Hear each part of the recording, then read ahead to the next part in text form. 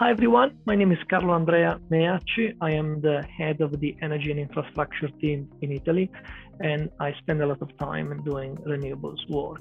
Just to make an example, a couple of years ago, I closed renewables deals in Italy worth 3 billion euros, which made us by far the number one renewables law firm in Italy in terms of volumes, at least.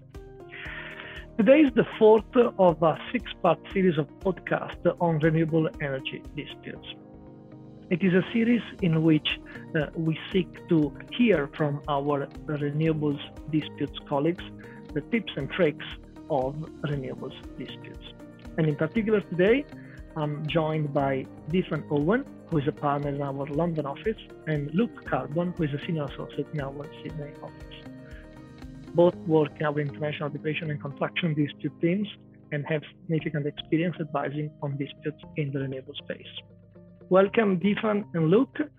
Would you mind introducing yourself and telling us a bit about your renewables dispute practice? Of course. Why don't I go first, Luke? So my name's Dyfan and I'm a partner in our London office. I've spent my whole career at Ashurst. Can barely believe it, but I actually did a vacation scheme at the end of the last century at Ashurst. I spent a few years in our Dubai office, but I returned to London a couple of years ago. But I still have a very strong connection with clients and our team in the Middle East, and I'm currently working with them on a number of large energy disputes.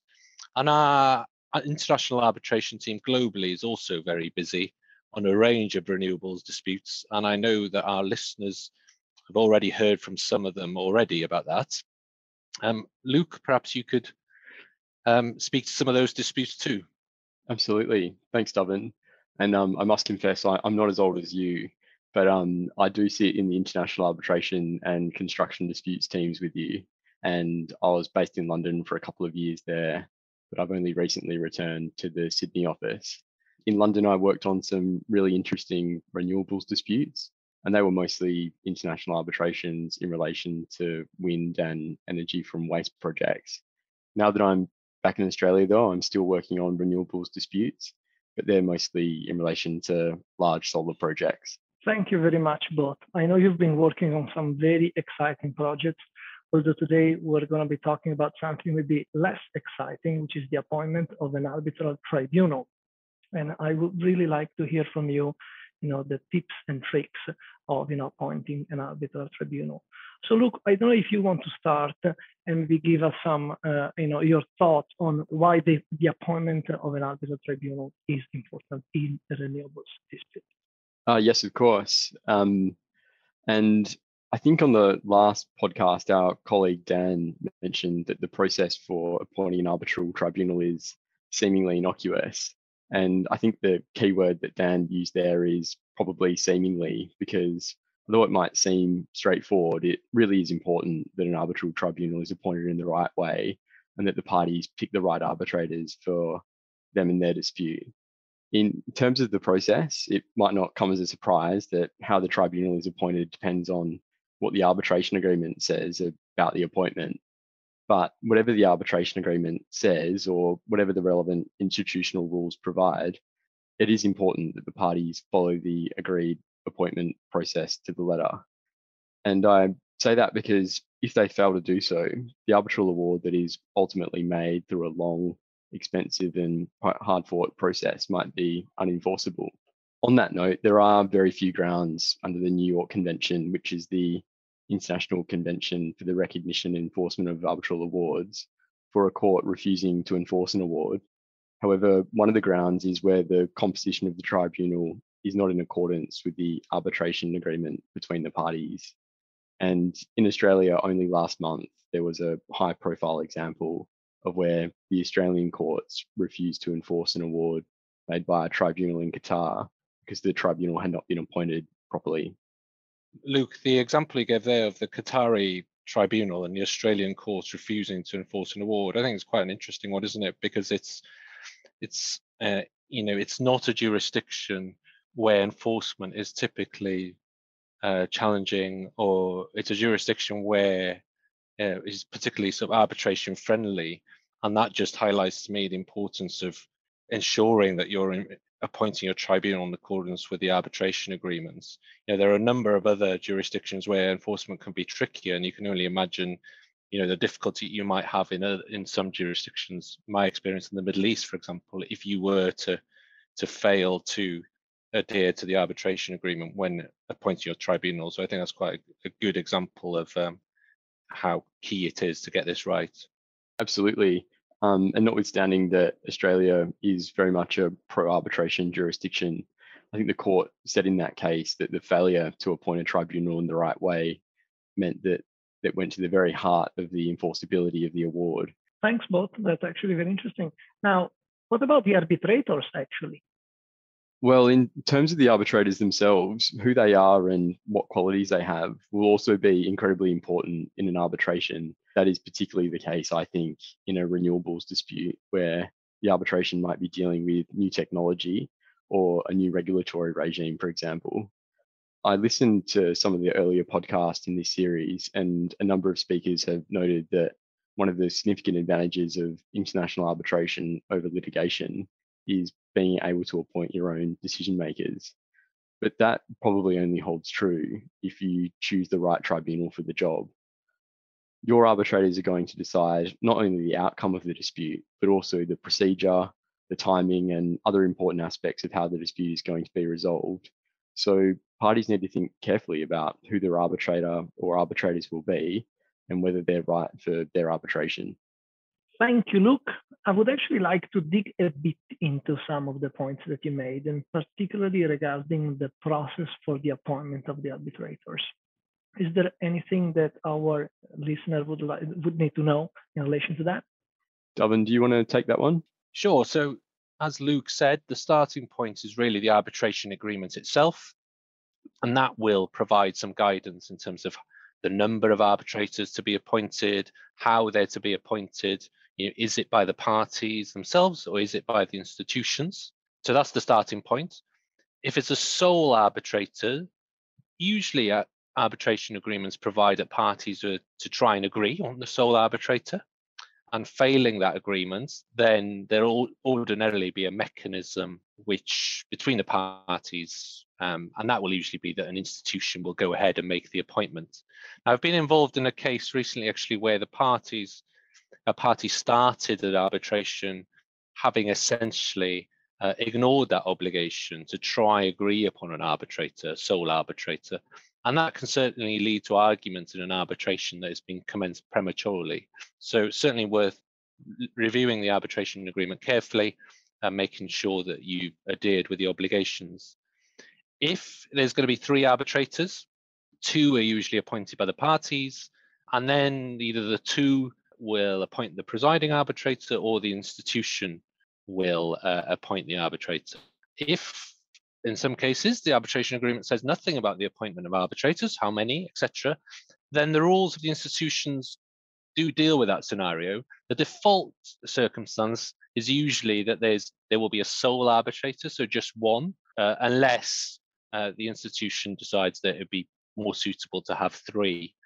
But we do find it's preferable to set out in your arbitration agreements, the number of arbitrators so that you don't have to have a dispute as to whether the case is suitable for one or more than one. I think that just highlights the importance of making sure that the arbitration agreement ticks off the appointment and number of arbitrators as it does other things such as the language, the seat of the arbitration rules, etc. Thanks, Stephen. That's interesting. But with specific reference to renewables, is there anything specific, or what you said applies equally to renewables, say in terms of tribunals and appointment processes? I think it's in the renewable space, the disputes tend to be large and complex. So if you think about a dispute on a solar project, and delays to the construction of that project, for example, that could be a dispute that's worth hundreds of millions of dollars, and it could include significant issues. And in that case, what we usually see and what we usually advise is that the parties provide for there to be 3 arbitrators, and they use, one of the leading sorts of institutions in respect of managing the arbitration. And that's because of the value and the complexity. And in my experience, the extra time and expense of having 3 arbitrators as opposed to 1 is worthwhile in those sorts of cases, which are those types of disputes you usually see in the renewable space, where there can be issues around complexity of technology, for example. In terms of the arbitrators themselves, well, you see a range really of retired judges, senior lawyers, or industry experts. And there are quite a few arbitrators who are developing a bit of a specialism for renewables disputes, which is obviously important. One of the things that parties tend to forget is that the institution also has a role in appointment of arbitrators. So for example, in that default situation we were talking about, or where parties can't reach an agreement on the arbitrators. And an example of that is that the LCAA keeps a database of arbitrators. So that includes information to help them choose, such as language skills and legal and industry experience. So it's worth bearing in mind the institution in question, who they might appoint from, and the lists and databases they may have of suitable arbitrators. So the question is, can we agree upfront actually, who will be the arbitrator, or is it something that we need to agree later? Yeah, this is very tempting, Carlo Andrea, and I completely understand why projects lawyers, people who live and breathe the renewables sector, have particular types of individuals in mind who they think would be suitable to resolve these disputes. And what we occasionally see is that parties have tried to identify specific individuals to act as arbitrators, in their agreements. Now that can be tempting, but in my view, that's a mistake, because by the time the dispute arises, that individual might be unavailable, they might be indisposed, they might even be dead. They could actually also just be unsuitable for the type of dispute. If you get an expert in the technology, an engineer, and you think actually he would be a fantastic arbitrator, the dispute that arises might be quite a standard contractual interpretations of legal dispute.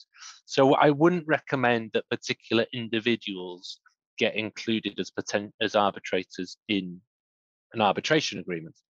Now, the other possibility is that you set out in your arbitration agreement the characteristics or qualifications that an arbitrator should have. So, someone who knows the industry or the particular types of projects. Again, because of the difficulty of predicting the type of disputes, there is some risk associated with that. And I do think that if you just leave your agreement silent, that does give you more flexibility. You can always choose an arbitrator that has all those characteristics, when the dispute arises. However, if you're going to include in your arbitration agreement some relevant qualifications for the arbitrator, then what I would say is, just be very clear and carefully word that provision. Don't be too specific, because that might lead you to having a dispute where you can't find a qualified individual. And also don't be too vague, because that could just make it very difficult to identify the type of person to appoint. You know what, I think it's a very good idea. We'll simply follow that advice for the next contract that I will draft. Now, going back to Luke, now this in terms of qualifications, but is there anything else beyond qualifications that we should take into account when appointing arbitrators in a renewables dispute? Sure. Well, I think there are quite a number of considerations that need to be taken into account. There are probably some key general ones that apply to all disputes, and then a couple of specific points for renewables disputes that are worth mentioning. Firstly, an arbitrator's qualifications are very important.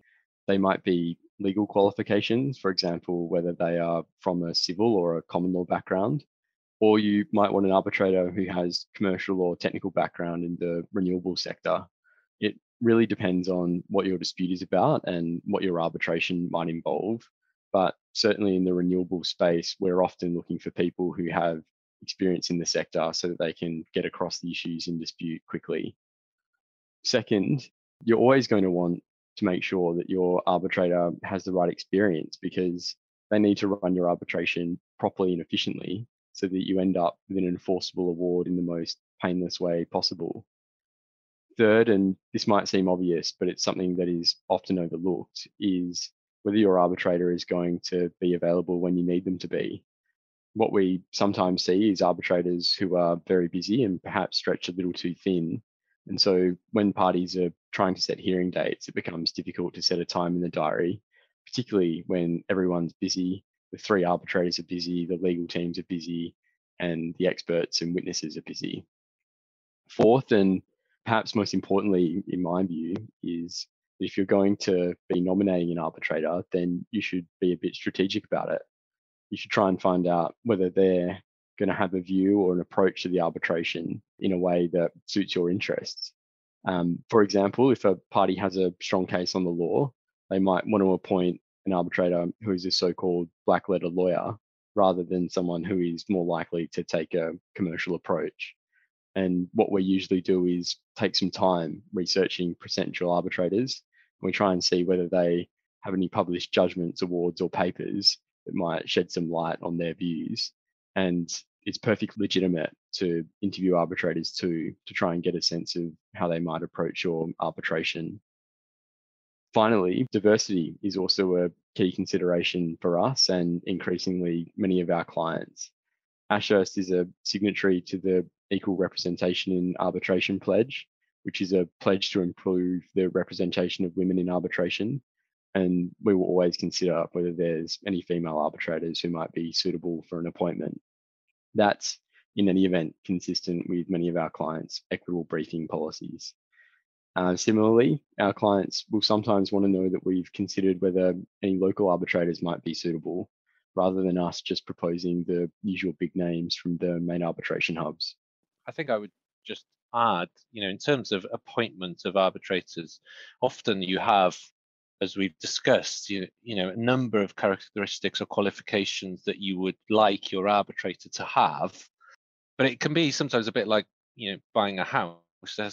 There will always be a bit of a compromise. So if you think about an example of a solar plant dispute in Jordan, governed by Jordanian law, but held in the English language, you might not be straightforward to identify someone who has both the legal background that you would want, the global sorts of arbitration experience you might want, the technical expertise that you would like in terms of knowledge of the type of project, the type of technology. And you'll have to just balance those things and prioritize the requirements essentially as to what you think is, will be best in the particular situation in terms of the characteristics of the arbitrator. And also, of course, taking into account the fact there will be an opportunity in an arbitration to educate the arbitrator, through written submissions, through expert evidence, etc. That's right. So much to bear in mind. But so after you've made your appointment, how do you go about getting the key points across to the arbitrators? Yeah, well, that's that's quite a broad-ranging question, Calandra, and I think that's really the key function of, the advocates in an arbitration itself. And what you can't do, of course, is wait until the end and the hearing to do so. And that starts, from the very beginning through your written submissions in explaining the technical elements, the legal elements of the case. And as you know well, having explained projects to us on a number of occasions, in the renewables disputes, that is often extremely interesting, but can be quite technical and difficult to explain in a really persuasive way. So I think that there's obviously a skill to it in terms of the written submissions itself. There are a couple of options in arbitrations in relation to the written documents.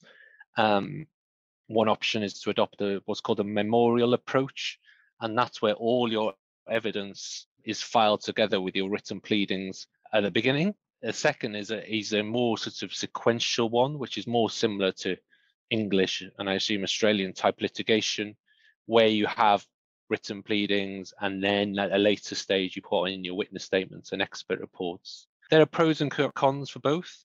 And it's interesting that arbitrations that may have the same tribunal, that may have the same issues, will feel quite different depending on which approach is adopted. For the memorial approach, where everything's front loaded, that could be more efficient.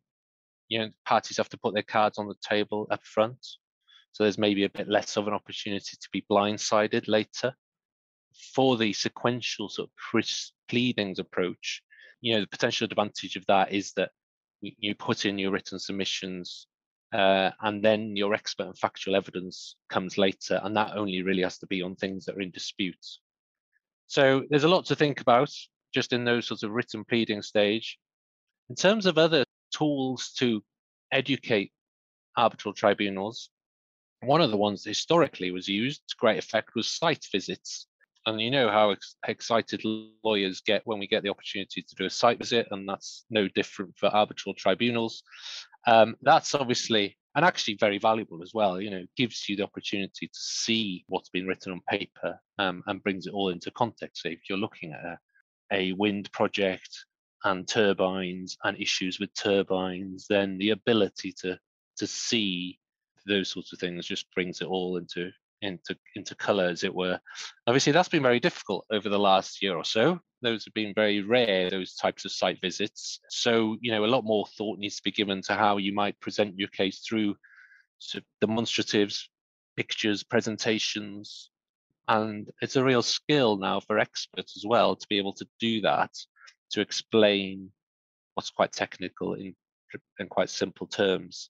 So there's a lot to think about there in terms of educating tribunals.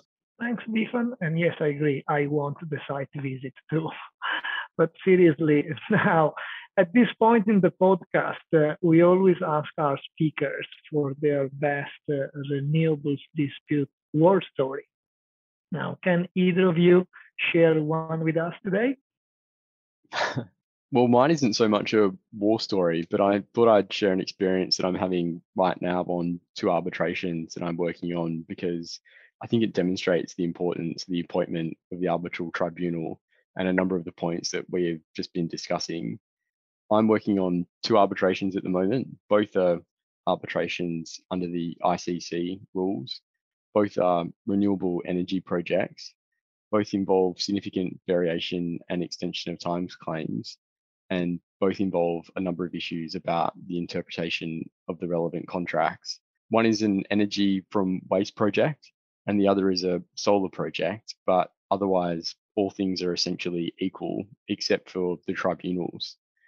On the one hand, one tribunal is made up of a former judge and 2 senior barristers, and on the other hand, the other tribunal is a former law firm partner and now an academic who's appointed as a sole arbitrator.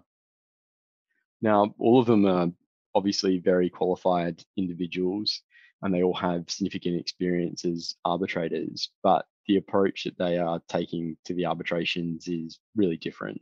The approach to the pleadings is different, the approach to document production is different, and their availability and the approach to the timetables is different.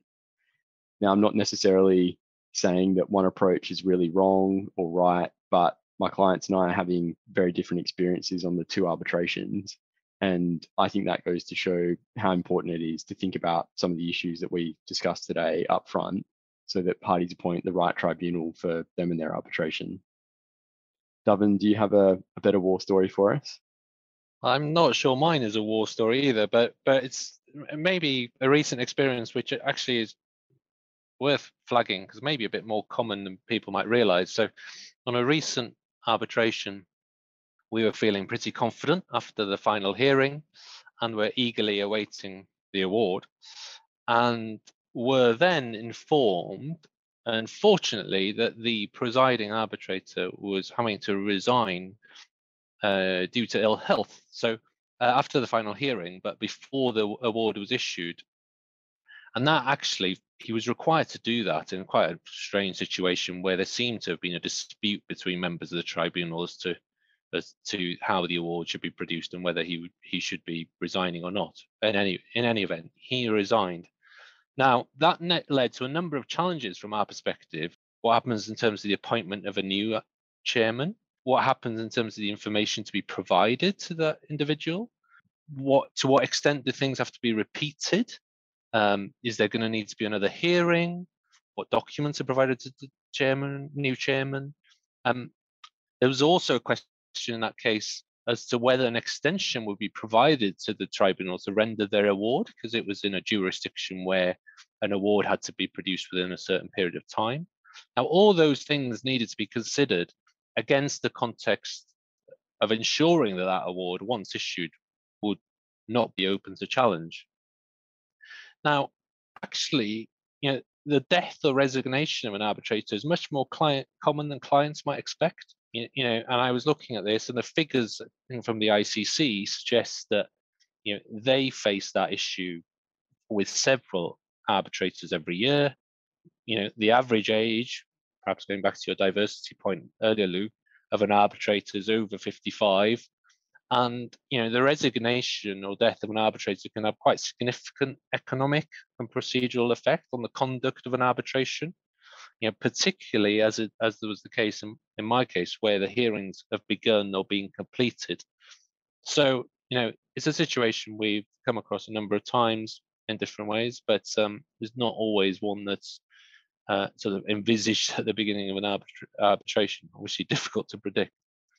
I know I said at the beginning of this podcast, Dovan, that I wasn't as old as you, but even me in my career, I've had that experience as well with an arbitrator having to step aside. You're not that much younger than me, I don't think.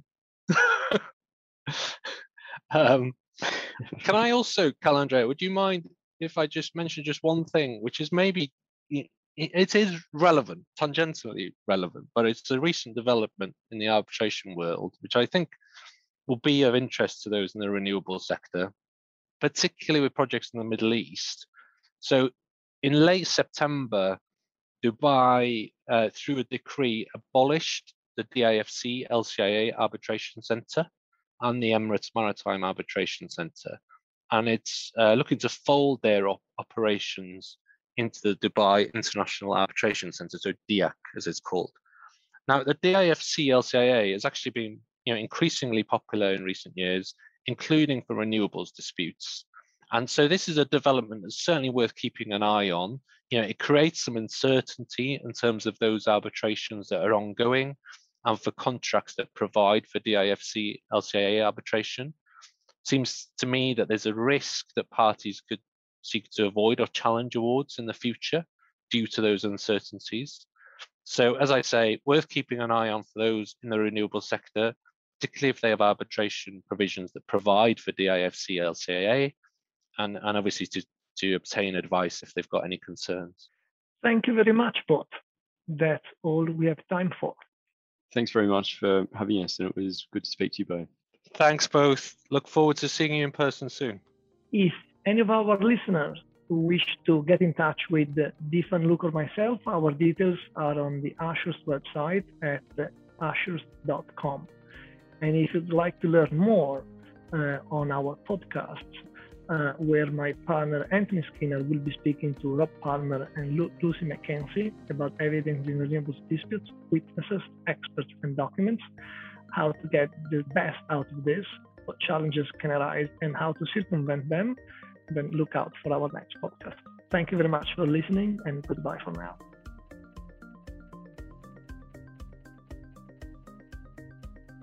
If you enjoy Ashurst Legal Outlook, why not check out our other 2 podcast series as well? Ashurst Business Agenda tackles the big strategic issues that business leaders face. And ESG Matters at Ashurst reveals how business leaders are rising to mounting environmental, social, and governance challenges. You can listen and subscribe to Business Agenda and ESG Matters wherever you get your podcasts.